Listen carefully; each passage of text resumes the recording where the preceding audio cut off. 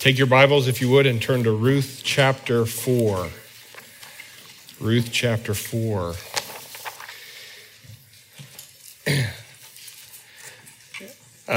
Side note, already, right?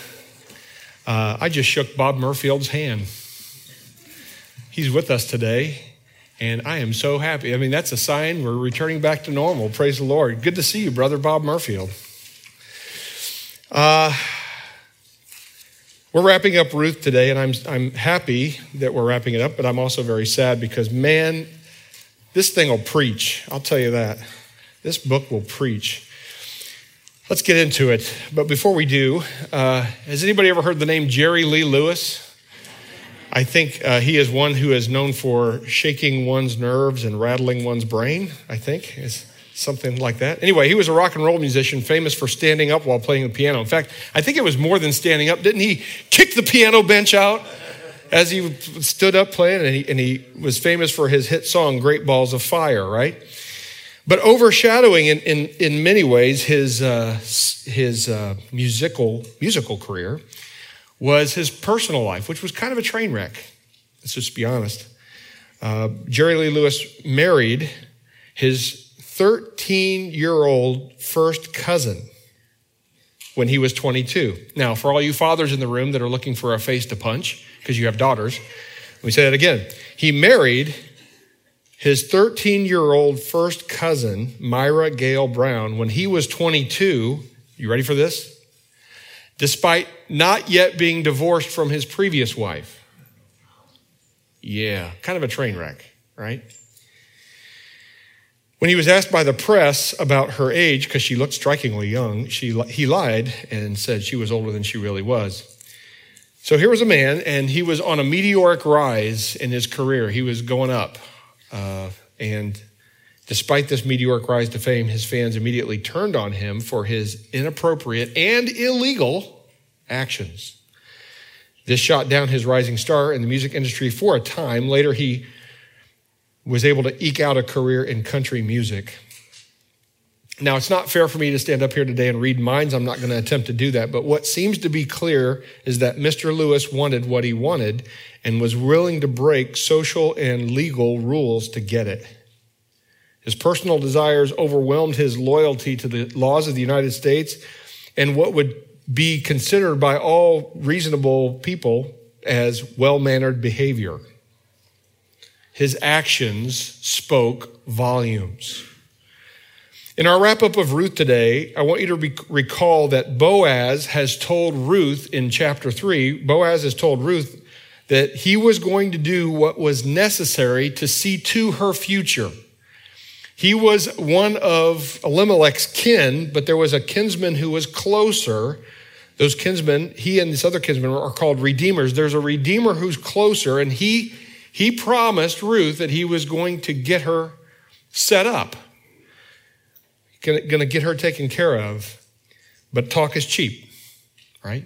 Would he follow through? What we're going to be looking at today is this big question. How can we tell that loyalty is genuine? How can we tell that loyalty is genuine? So let's break up let's break up Ruth chapter 4, and let's start by reading verses 1 through 12. And here we're going to see loyalty to the community. Let's see what God instructs us out of his word this morning. Ruth 4, verse 1. Now Boaz had gone up to the gate and sat down there. And behold, the Redeemer of whom Boaz had spoken came by. So Boaz said, "Turn aside, friend. Sit down here." And he turned aside and sat down. And he took 10 men of the elders of the city and said, "Sit down here." So they sat down. Then he said to the Redeemer, "Naomi, who has come back from the country of Moab, is selling the parcel of land that belonged to our relative Elimelech. So I thought I would tell you of it and say, buy it here in the presence of those sitting here and in the presence of the elders of my people. If you will redeem it, redeem it. But if you will not, tell me that I may know, for there is no one besides you to redeem it, and I come after you." And he said, "I will redeem it." Then Boaz said, "The day you buy the field from the hand of Naomi, you also acquire Ruth the Moabite, the widow of the dead, in order to perpetuate the name of the dead in his inheritance." The Redeemer said, "I cannot redeem it for myself, lest I impair my own inheritance. Take my right of redemption yourself, for I cannot redeem it." Now, this was the custom in the former times in Israel concerning redeeming and exchanging to confirm a transaction. The one drew off his sandal and gave it to the other, and this was the manner of attesting in Israel. So when the Redeemer said to Boaz, "Buy it for yourself," he drew off his sandal. Then Boaz said to the elders and all the people, "You are my witnesses this day, that I have bought from the hand of Naomi all that belonged to Elimelech and all that belonged to Chilion and to Mahlon. Also Ruth the Moabite, the widow of Mahlon, I have bought to be my wife, to perpetuate the name of the dead in his inheritance, that the name of the dead may not be cut off from among his brothers and from the gate of his native place. You are witnesses this day." Then all the people who were at the gate and the elders said, "We are witnesses. May the Lord make the woman who is coming to your house like Rachel and Leah, who together built up the house of Israel. May you act worthily in Ephrathah and be renowned in Bethlehem. And may your house be like the house of Perez, whom Tamar bore to Judah, because of the offspring that the Lord will give you by this young woman." Let's stop there. If you remember, I want to review just a bit because it's been a few weeks. Boaz has had a very eventful evening the night before. Very eventful. The mood was good, right? Because the land was producing again. The famine was over and they were at the harvest, the barley harvest. He and his men were winnowing the grain at the threshing floor. And as they did so, as men often do, I can imagine that they were the text tells us that they were enjoying some good food and some drink. And they had a camp out at the threshing floor. Why? To guard their grain from anyone who would come and rob it. So they spent the night out in the field. Even better than all that good that was going on, a woman who Boaz has taken an interest in, a woman who Boaz knows to be a woman of noble character, has clearly indicated her interest romantically that night. Boaz, this morning, we're talking about this next morning, is now a man on a mission. He heads in from the field to the gate of the city of Bethlehem. Now, in Bible times, you probably know this, but cities were mostly fortified by walls to keep intruders out and just for general security purposes. Keeps out unwanted intruders, including beasts, right? And so cities had gates. And you can imagine that in the morning time, those gates would come open and there'd be hustle and bustle, people going in, people coming out, and so on and so forth. Those gates were the official place to do business. Think of a courtroom or going down to register paperwork at City Hall. The gates of the city, that's where you did official business. And so Boaz comes in from the field. So he stayed the night out at the threshing floor, and he's coming in and he sits in the gate and he waits for the Redeemer. By the way, it's so funny. This Redeemer is never named, but some folks say that colloquially that this name in Hebrew, the word that's used to describe him as Mr. So-and-so. So that's how I'm going to refer to him, Mr. So-and-so, right? So Mr. So-and-so probably stayed the night in his home, and he's probably heading out to the field to work. So Boaz is coming in from the field. This man's going out to the field, and they meet at the gate, and this conversation ensues.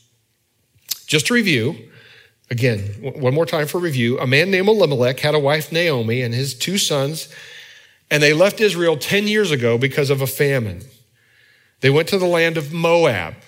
Not a good idea. Moab, they worship false gods there in Moab.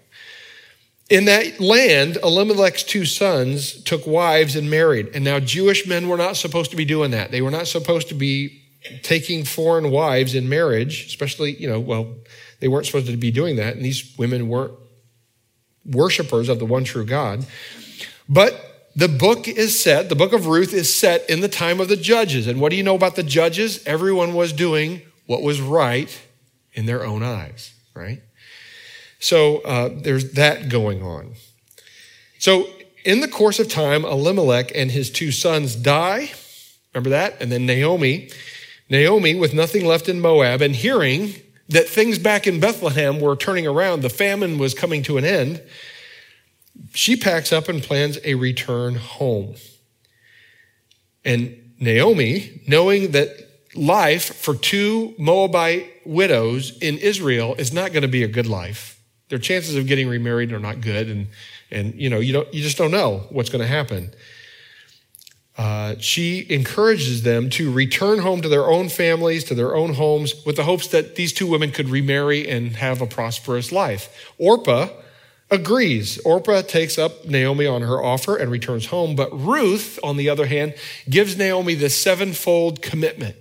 Where you go, I will go. Where you dwell, I will dwell. Your God will be my God. Your people will be my people. Where you die, I will die, and there I will be buried. She made this amazing, she voiced this amazing commitment of loyalty to Naomi. And lo and behold, they do. They return to Bethlehem.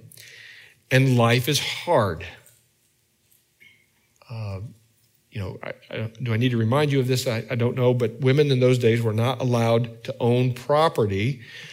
I'm guessing that before, I'm supposing, so this is not in the text, this is Scott supposing, that before they left for this 10-year sojourn in Moab, that Elimelech had probably leased his land out to someone else. The land was being used by someone else. And they could, if they had a male heir, they could buy that land back, or buy the lease back, or they could wait till the year. If they had a male heir, they could wait till the year of Jubilee, and then that land would go back into that family. But women were not property owners in that time. So life was hard, and Ruth had to go out into the field, and she did willingly go out into the field to glean so that they could have the basic provision of food. That was the welfare of that time, the government assistance, so to speak, of that time. And it just so happens that in God's providence, I'm saying just so happens kind of winky face, if you like emojis, I don't know. But I'm saying it kind of winky face. It just so happens that in God's providence, when Ruth goes out to glean, she ends up gleaning in the field of Boaz, who is a relative of Elimelech. And Naomi, hearing about this from Ruth, begins to hope for a brighter future because Boaz is a redeemer. Now, just to recap this one more time, according to Old Testament law, when a man dies and leaves no sons behind, that man's brother is expected to marry the widow and raise up the firstborn child, the firstborn son. The firstborn son will be known as the son of the dead person and will carry on in that person's line, and then any other children produced will be under the heading of the Redeemer, right?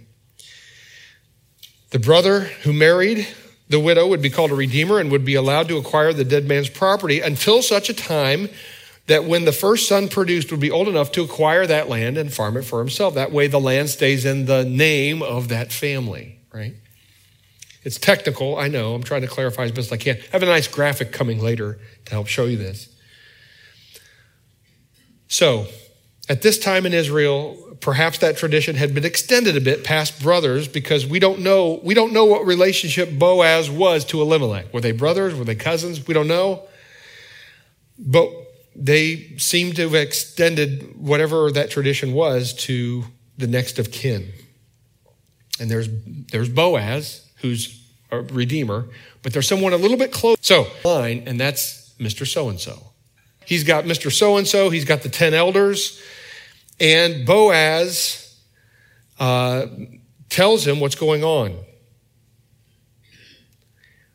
By getting these elders, whatever happens in this transaction, there'll be plenty of people to witness it. It's kind of like signing a contract. You have plenty of witnesses so that if there's ever a dispute, well, I didn't really mean that when I said it, you'll have 10 people to go, yeah, he meant it because I heard him say it, So that's what the witnesses are all about.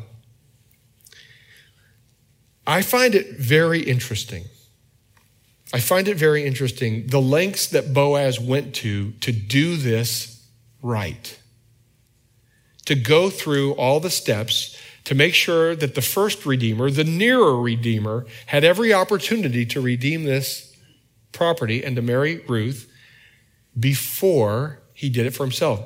Boaz did something that I think is really sorely missing in our culture today. He simply did this. He walked in the light.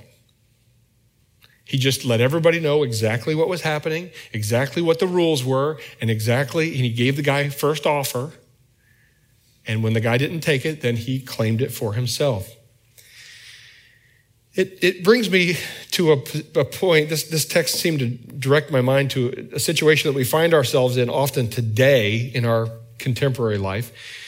I find it very interesting that it's common. We don't even think about it anymore. It's very common that someone would finagle their way into an office, whether that be by election or appointment or whatever. They'll finagle their way in the office and they'll say what they need to say to convince everybody that I'm just going to follow the law. I'm just going to do everything right. I'm going to do everything according to Hoyle, as we say, those of us that play cards. I'm going to do everything according to the rules. And then when they get into office, when they get into that position of power, when they get into that place where they can make decisions, what do? Oftentimes they follow an agenda. It could be a political agenda, right? Could be a corrupt agenda. In other words, I'm just going to line my pockets. I'm going to use the power of this office to put some money in my pocket. You want a permit for that new road? Right here. What are you going to put in my pocket? Right here. Could be an agenda. Could be an illegal or immoral agenda. I don't know what you think about folks that act this way, but it seems like that we're just so used to it now as Americans that we just let it happen right in front of our faces. We just expect that somebody who's going to be, for example, somebody that the president appoints to their cabinet, that they're going to go and they're going to testify before Congress. They're going to say what they need to say to make a good vote. And then they're going to get into where they hold the office and they're going to do the exact opposite of what they promised Congress, right? We just expect it. It just happens. Boaz is not that guy. This is a very refreshing text. Boaz is following all the rules to the T. He's risking losing a marriage to a girl, a young lady that he likes. He really likes Ruth. He's risking that, but he follows all the rules. Now, Boaz could simply have eloped with Ruth. He could have pulled a Jerry Lee Lewis, right? He could have said, come on, baby. Let's go. We're going to go get hitched. And I'm going to buy Elimelech's land, and nobody needs to know. But what would that have done? People would eventually find out and say, where'd Boaz get this new wife? And why is Boaz farming Elimelech's land? And there would have been talk and there would have been scandal. There would have been disrepute brought to the name of Boaz. And perhaps even rumors festering around the community. Well, it's because he married a Moabite. Who knows? Boaz doesn't do any of that. He doesn't do any of that. He took the extra steps of doing things in such a way that honored the laws and the traditions of his people. He gave the Redeemer ahead of him in line an opportunity to marry Ruth and to redeem Elimelech's land. He made his intentions crystal clear. And you could tell by the reaction of the community that they accepted what happened. The first Redeemer said no. Mr. So-and-so said no. And so Boaz said, this is what I'm going to do. I'm going to marry Ruth. I'm going to redeem Elimelech's land, and I'm going to perpetuate the name of the dead. I'm going to raise up the house of Elimelech again. He made his intentions very clear, and the reaction by the community was celebration, right? It was celebration. They said, we are witnesses. May the Lord make the woman who is coming into your house like Rachel and Leah, who together built up the house of Israel. They're excited. This is wonderful. So what do we learn by this? What do we learn by how Boaz does what he does? Well, here's a takeaway, right? We show steadfast love to our community when we operate our lives within the laws and the customs of the land. When we operate our lives within the laws and the customs. There's something about if we are walking in the light, if we are operating according to the rules, And when the community says, we see what you're doing and it's good, it's good that you've followed all the rules, it legitimizes whatever it is that you're trying to do. But on the other hand, it scandalizes when you don't, right? If you circumvent, if you manipulate, if you go around the laws and the customs. If we respect the laws and customs of our land, we are showing love to our neighbors. We're operating within the rules. I gave you a couple of passages of scripture to look at here. I'm not going to look at them this morning for time, but these basically talk about the Christian's duty to submit to the governing authorities, right? So let's let this rubber hit the road. Okay, let's let this rubber hit the road. I always tell young people, and I'm going to say it again today, I'm just using this as an example. This is Scott's advice, okay, based on this text. I always tell young people, how do you know if you're marrying the right person? And here's my advice. I can't cite scripture for this, but I think it's good advice. It's when your parents and your pastor agree. Not that I have control over your life, not that I want to have control over your life. I'm simply saying that when you're looking for a biblical wife or a godly wife or a godly husband, that when you've introduced this man, this lady to your parents and they're excited and you start talking to your pastor about premarital counseling and your pastor's like, this is wonderful. This is great. Yeah, let's do this. You know. But how many people do you know that just say, well, mom and dad aren't happy about this guy. And I'm not even going to introduce him to my pastor because, wow, that's not going to go well. So let's just run away and elope. You can do that. You can do that. That option is available to you. Here's what I've seen in my life, just from experience guided by wisdom. Good luck. Good luck with your family relationships going forward. Good luck. I mean, it's just going to be harder, right? Sometimes it's difficult to introduce that guy, that lady to your parents. Sometimes it's difficult to ask the tough questions. Do it. Do it ahead of time. Anyway, what else do we see in this passage? The next thing we see in this passage is loyalty failure. Look at verse 6. Look at verse 6, just one verse. Then the Redeemer, this is Mr. So-and-so, then the Redeemer said, I cannot redeem it myself, lest I impair my own inheritance. Now, then he says, take my right of redemption for yourself, for I cannot redeem it. I've thought a long time, and I studied a long time, and what I'm about to tell you is kind of technical, and I don't pretend to be an expert on all things Jewish, Old Testament Jewish. This is my best understanding of this passage, okay? I have a chart. Can we dim the lights? I know I'm calling an audible, but I try to put these in red and green so that you can see it. You can even shut them off. I mean, I don't care. Is that a little bit better to see red and green? Okay, so let me explain what's going on here. You have Elimelech's family. Elimelech, assume that these figures here in the green are Ruth and her husband, which we later see in the text as Mahlon. Okay, so they go to Moab, right? Or they get married in Moab, and then Mahlon dies. So he's dead. Now, in Elimelech's family, there's not just people there, but there's land. That's what the little thing at the bottom with the sunrise is supposed to say. That's the land, right? And then there's Boaz's family. He's single, we think. And then he's got land of his own. So here's what's going to happen. Ruth, the way this is going to work is Ruth is going to marry Boaz, but the first child, pay attention to the colors, the first child that they produce, first male child that they produce, is going to be considered Mahlon's. He's going to be in the clan of Elimelech. He's going to further that name. And when that kid grows up, he's going to take possession of Elimelech's family property. Now, all the other children that are produced in that marriage will be considered Boaz and Ruth's, and they will continue on in their property. They'll continue on in their family line. But put yourself in the position of Mr. So-and-so, because there's some things that could go wrong with this system, right? Mr. So-and-so, they could only produce one child. Let's say that they get Mr. So-and-so or the Redeemer gets married to Ruth and they only produce one child. Well, then what happens to Boaz's family land when he dies? Well, presumably it would go to Elimelech's family unless somebody else would rise up and redeem it. The next of kin of Boaz would rise up and produce a redeemer for Boaz. What I'm saying here is that this transaction that's taking place, this is not just, you can turn the lights back up, please, thank you. This transaction that's taking place is not just you get a wife and some land. There's some risks and rewards here. So let me go through those really quickly.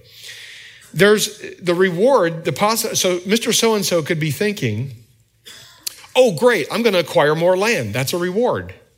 I'm going to have to pay some money for it because it's being leased to somebody else, but I have right to go buy that property should I want to do that. So I'll get some land, at least until the child grows up. Well, he doesn't know about he only knows about the land at first, right?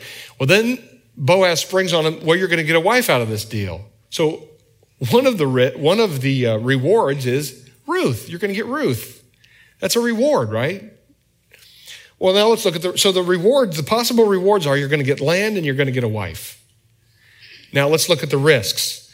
One of the risks is you're going to get a wife.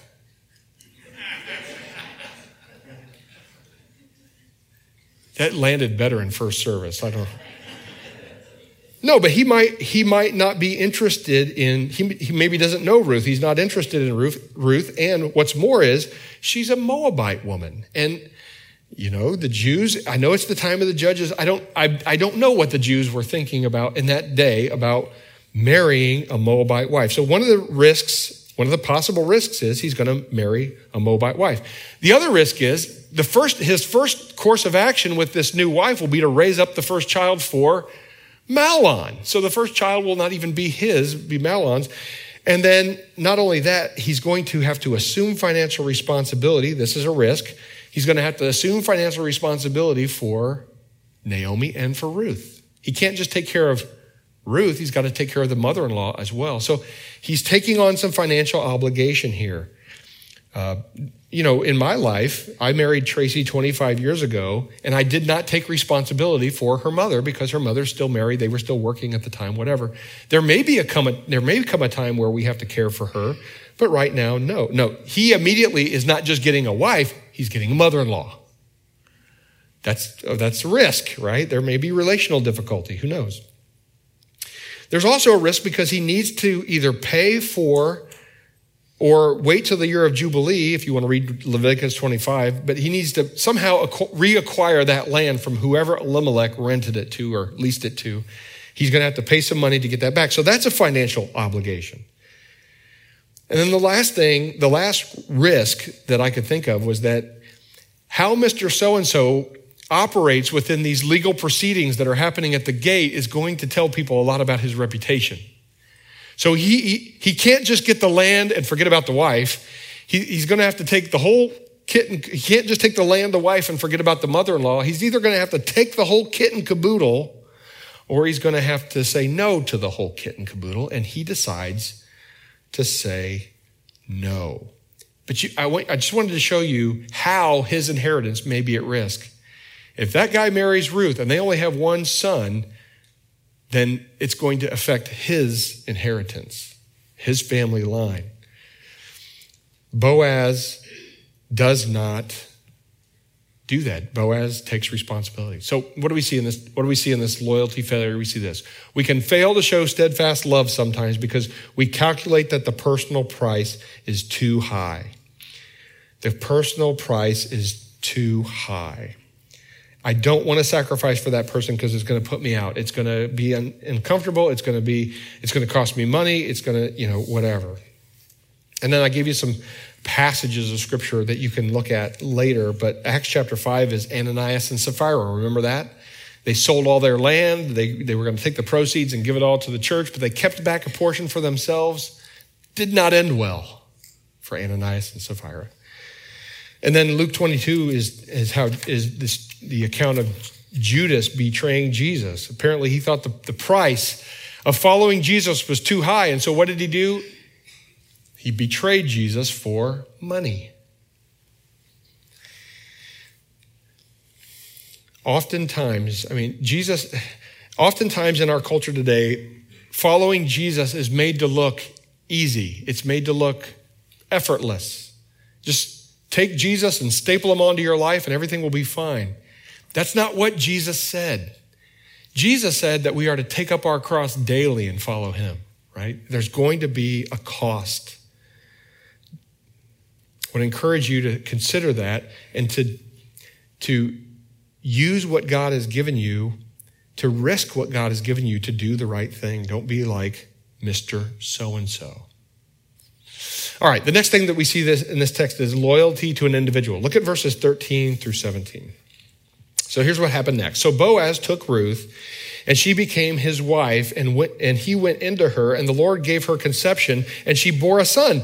And then the women said to Naomi, blessed be the Lord who has not left you this day without a redeemer. And may his name be renowned in Israel. He shall be to you a restorer of life and a nourisher of your old age. For your daughter-in-law who loves you is more to you than 7 sons. Wow. Has given birth to him. Then Naomi took the child and laid him on her lap and became his nurse. And the women of the neighborhood gave him a name, saying, a son has been born to Naomi. They named him Obed. He was the father of Jesse, the father of David. More on that in a moment. Boaz follows through. He doesn't just say he's going to take care of Ruth and Naomi. He does it. He doesn't say he's going to marry Ruth. He marries her, and they have a son. And that son is given as the redeemer to raise up the house of Elimelech. Ruth is cared for. Naomi is cared for. The land is preserved for Elimelech's heritage, and the son is produced to carry on the family's name in Israel. And this came at a cost to Boaz. But Boaz seemed to be driven by not a calculation of what this is going to do to him personally. He seemed to be more driven by love. Love of God, love of Ruth, and love of his community. So what does this teach us? It teaches us this. We can often show love, steadfast love to others through self-sacrifice and follow-through. We can often show steadfast love to others through self-sacrifice and follow-through. And again, I've given you several passages of Scripture to contemplate. I'll mention a couple of them, but Ecclesiastes, which we just studied not too long ago, chapter 11, verses 1 through 6, talks about risking to do right. Go ahead and take, the Bible says, go ahead and take risks, take good, solid risks, right? Sometimes it doesn't make any sense to help somebody out because you might put your own personal life or fortunes in jeopardy. But again, Proverbs 3:5 says this, trust in the Lord with all your heart. Do not lean on your own understanding. There's times when we know the right thing to do, but we know it's going to cost us dearly. That was true for Boaz, and he did it.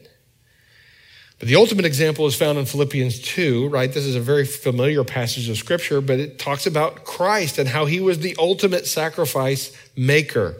Let each of you not look not only to his own interest, but also to the interest of others. Have this mind among yourselves, which is yours in Christ Jesus, who though he was in the form of God, this is what my mind does when I read that. He had it made in the shade in the 3rd grade. He had it all. There was nothing that he wanted. He was in the form of God, did not count equality with God a thing to be grasped, but emptied himself by taking the form of a servant. And being born in the likeness of men and being found in human form, he humbled himself by becoming obedient to the point of death, even death on a cross. Jesus did not go into Jerusalem and suffer the ridicule and the persecution of the mob and then waltz out. Jesus didn't allow himself to be tried and be put on that cross only to have angels come down and descend and to undo his hands and unspike his feet and to rescue him from that cross. Jesus went all the way. And he was obedient to the point of death, even death on a cross. Folks, he paid the price that it took to redeem you and I from our sin. He didn't have to do it. He did it willingly. It came at great cost. Boaz understood a concept that you and I would do well to learn today. Seek first the kingdom of God and his righteousness. Think of the way that Boaz did business. Think about the way Boaz operated his life. He did it according to God's righteousness. Seek first the kingdom of God and his righteousness, and all these things will be added to you. Boaz also understood something, and I don't know the chronology of this. I don't know which was written first. I don't know if the book of Ruth came first or the Proverbs came first. But Boaz apparently understood because he had kept an eye on Ruth. He had seen her operating out in the field, and he knew that she was a woman of noble character. And I don't know that if Boaz didn't understand the following principle, Proverbs 31:10, an excellent wife who can find, she is far more precious than jewels. Maybe he knew that. And maybe no cost was too big for him to acquire her as a wife. Skip down to Proverbs 31:23. Her husband is known in the gates when he sits among the elders of the land. It boggles my imagination. Who wrote first? Did somebody read the book of Ruth and say, I'm going to write about that in proverbial form. I'm going to put it down in Proverbs 31:10 to the end. Or was Proverbs there first? And I don't know. But man, those two things kind of go together, don't they? The whole story of Ruth and Boaz and Proverbs 31. Boaz was loyal. He spotted the character that Ruth displayed, and he was loyal. He wanted that in his life. He redeemed it. And then finally, God's loyalty to humanity. I'm going to make an admission to you now. I've been trying to keep this from you. For those of you that don't know, maybe you don't know God's word all that well, I've been kind of saving this for the big climax of the study. But God, this story of Ruth, this story of just like three people from a certain tribe, well, four people, sorry, Naomi and Elimelech and their two sons, these four people from a certain tribe, and there's a famine in the land, and they go to a different land that they're not supposed to be going to, and everything bad happens there, and then they come back, and it looks bad, but then something wonderful happens. This whole mundane story, just like, why is this in the Bible? What is this doing here? Why would God take the time to deposit in his word Ruth chapter 1, 2, 3, and 4? Here's one reason.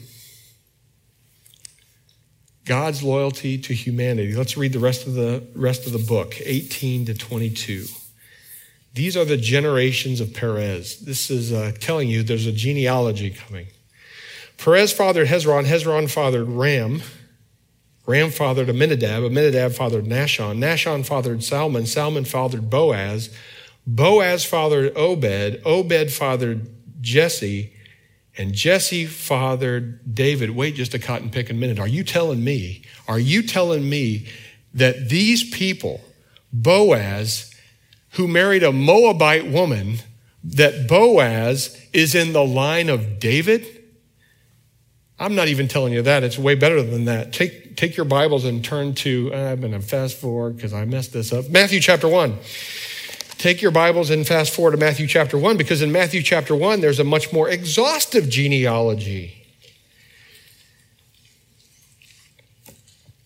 This just gets better.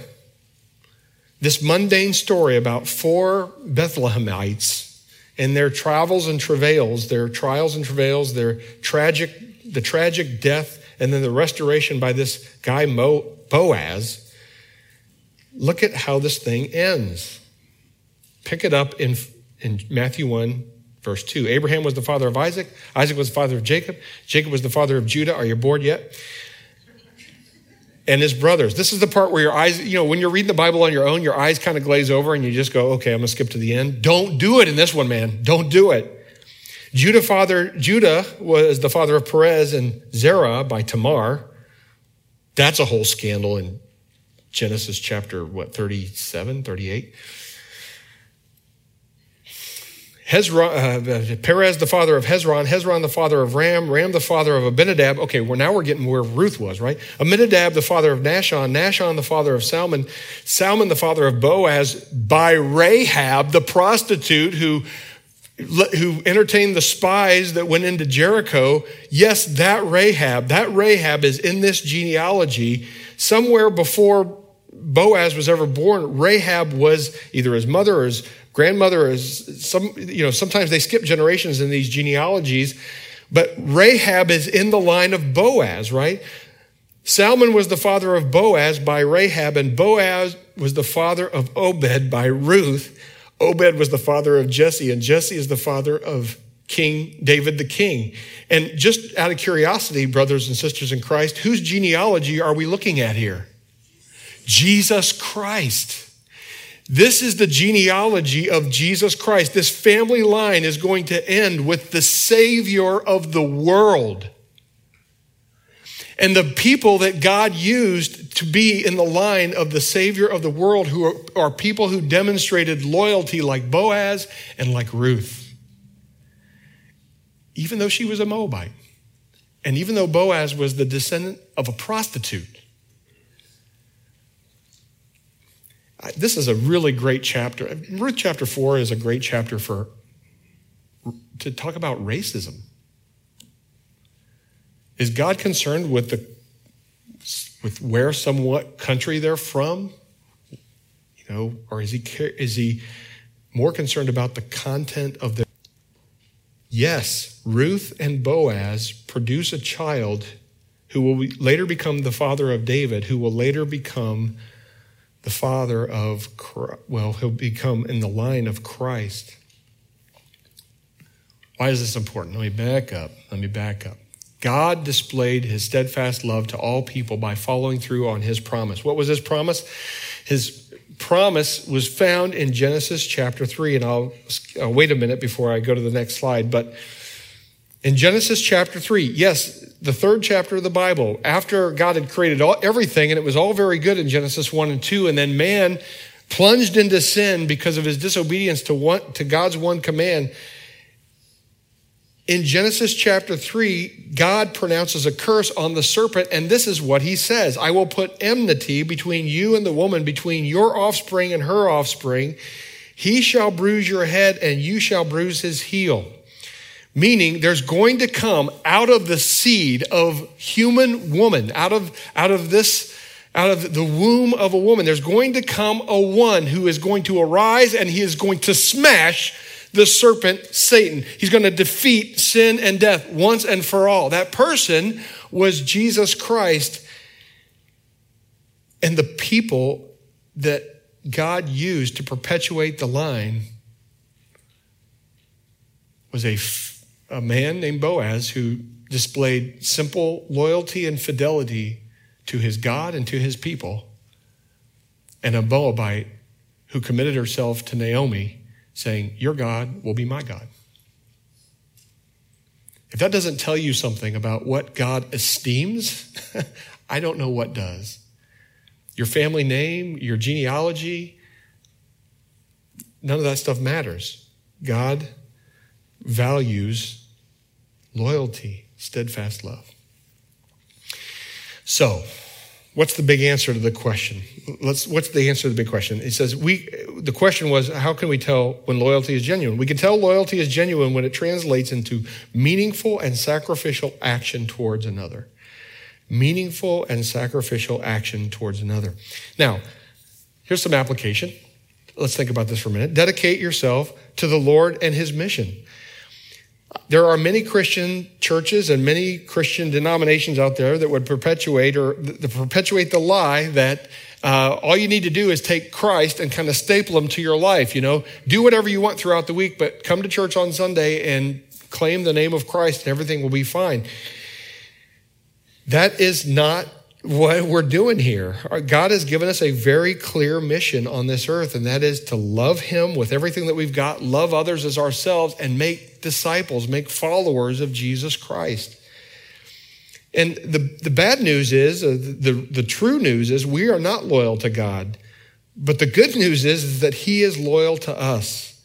He has redeemed us through Jesus Christ. He has taken away our sin for those that have trusted in him. But each and every day, we get up and we make choices about what we're going to do today, what we're not going to do today. And I want to encourage you to dedicate your life to the Lord and his mission. Do things God's way.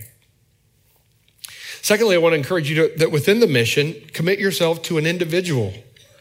There's a famous pastor, I can't think of who it is right now. I'm sure Bart will remind me later, but he says, do for one what you hoped or wished you could do for all. In other words, I think I kind of get wrapped around the axle sometimes about, I can't help everybody out. I only have so many hours in a day.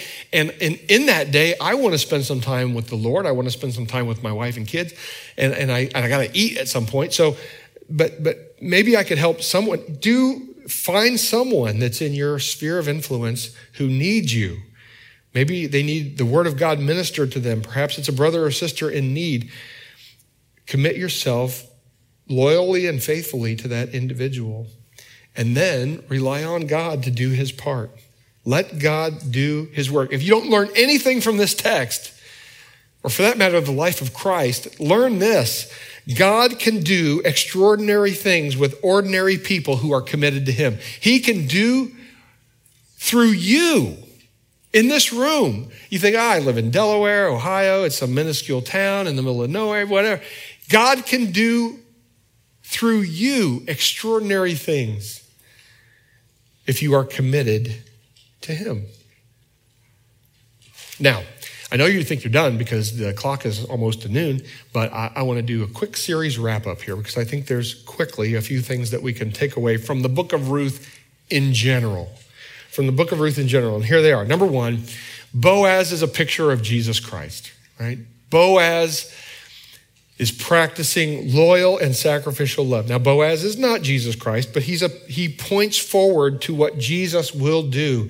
He will come, he will at great cost to himself lay down his life to redeem our broken lives and to restore our busted up names in the congregation of God's people. Amen? You have a name. You have value to God. And God wants to restore you. He wants to redeem you. He wants to save you from your sins. And he wants to help you to have a meaning-filled life, right? Living according to his word. Will you live loyally to him? It's a picture of Jesus Christ. Secondly, what we see in this text is Naomi. Naomi gives me great hope, right? Naomi is that woman who went into a land that she probably wasn't supposed to go into. She came back and said, God's hand is against me. My husband is dead. My sons are dead. All I got is this cotton-picking daughter-in-law who's a Moabitess.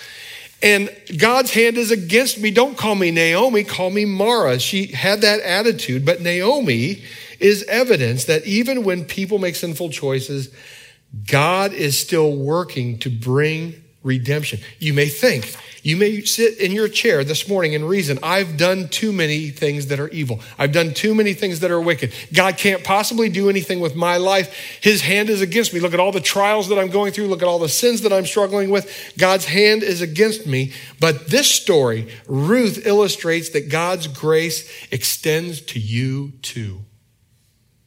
God he has stated in his word, his purpose. He desires that all men are saved and come to a knowledge of the truth. All people are saved and come to a knowledge of the truth. That is his stated purpose. The question on the table is, will you live in that? Will you exist in that? Will you believe that? And then finally, this story contained in the book of Ruth illustrates how God can use the loyalty of ordinary people who are experiencing strange and difficult circumstances for extraordinary purposes in his overall plan of redemption. There's no way that Boaz could have ever known that when he did the math in his head of like what he was going to do here, that he was going to marry this Ruth and that he was going to be what? Grandfather? Great-grandfather to David, the king of Israel? And that someday that line would end in the one, the Messiah, the anointed one who would come and finally put down, strike the head, smash the head of sin and death forever. You might have a view of the trials that are in your life. You might view them as a bad situation. You might conclude that the things that you've done have crossed too many lines, that turning to God and living a life loyal to him, and by extension to put others ahead of yourself, that you might think that it's not even worth it at this point. You're wrong. This proves it. Turn to God today. You have a name. God does not want that name to be blotted out, but to redeem it forever. So consider your life. Are you living a life of loyalty to God? Are you living a life of loyalty to others? If not, today is the day to turn around. And if you haven't yet trusted Jesus Christ as your Savior from sin, that door of salvation, I don't know how long it's going to be open. It could close today. I don't know when Jesus is coming back. I don't know. But I do know this, right now at noon on May 16th, right? 2021, the door of salvation is wide open. Will you walk through it? If so, come see me. I'd love to guide you. Father, we thank you for this day. Thank you for the book of Ruth. It's amazing. It's incredible. We have not yet plumbed the depths that exist in this tiny little 4-chapter book. And yet it's a tremendous gift for us. It gives us so much hope, and it points forward to the one reality that we bank our lives on, and that is that we have been redeemed. Those that have trusted your Son, Jesus Christ, have been redeemed. Our lives have been taken out of the domain of darkness and transferred into the kingdom of light. We're so thankful for that, Father.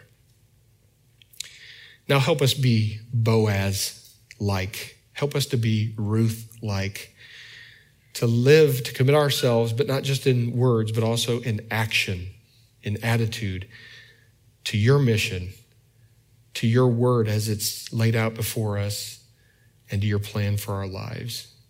Trusting that, Father, because of the work, the finished work of your Son, Jesus Christ, our lives will be redeemed. We will be with you for eternity someday.